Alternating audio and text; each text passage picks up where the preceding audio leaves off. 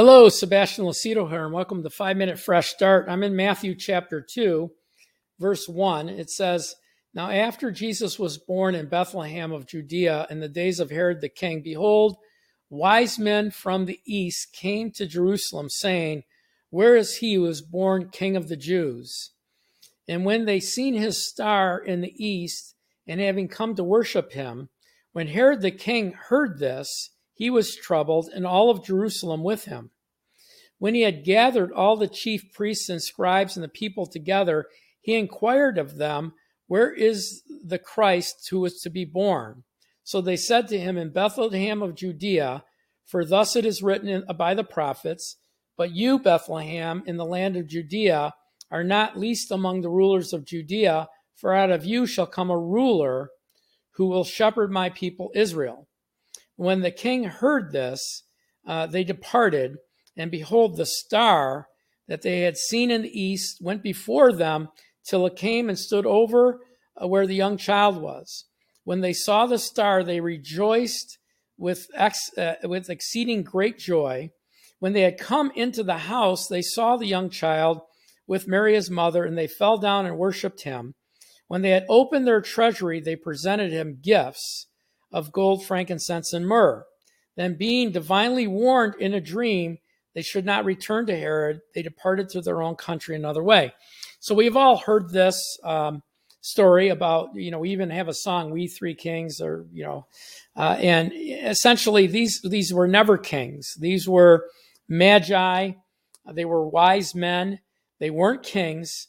They probably came from Babylon or Persia, because they probably knew the timing based on Daniel's writing. So Daniel was captive in the Babylonian captivity, first by Nebuchadnezzar in Babylon, and then the Persians took over. But they probably were of that sect. Magi are like magicians. They're astrologers, and so Daniel's writing probably got them there. The second thing I think is a fallacy is there weren't three of them. There were probably dozens, maybe hundreds. I don't know. But for the king to take note and for all of Jerusalem to be troubled, verse 3, when Herod the king heard this, he was troubled, and all of Jerusalem with him. So they're all troubled. And, the city wouldn't have noticed three men in a caravan, but dozens of men and with dozens of camels and caravan and all of the supply camels and all of that would have been a very, very big company coming into town. The reason we get the three men was because of the three gifts. But again, I believe there were dozens and dozens, maybe could have been 100 of them. Because this was an event. They traveled a long distance to get there. So tradition has given us names of them. We don't see that in Scripture. But here's what they did. They believed God. They sought Jesus. They recognized his worth. And they humbled themselves to them. They worshiped the baby Jesus. Okay, they learned that somewhere. And again, I believe it was Daniel's writings. We get 12 chapters of Daniel. Daniel probably had volumes of books written. It's the same thing with the Gospels. It's the same thing with the epistles.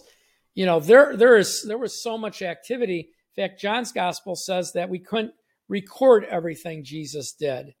So, but they did. They believed God. They sought him. They recognized his worth. They humbled themselves. They worshiped him. They traveled probably thousands of miles to see him, and they respected him enough to impart gifts into his life. Amen. So that's our broadcast for today. Thank you for watching. If you like what you heard, please share it with family and friends. Please visit our website, watchersoftruth.com. We have curriculum, we have teachings, we have, volumes of teachings that are free to you. They're all paid for by our partners. Join us as a partner at watchersoftruth.com. $10, $20 a month, whatever it may be. Help sustain our ministry. Help us grow our ministry by sharing this message. God bless you guys, and I pray God's blessing upon you and all that you do. In Jesus' name, amen. God bless.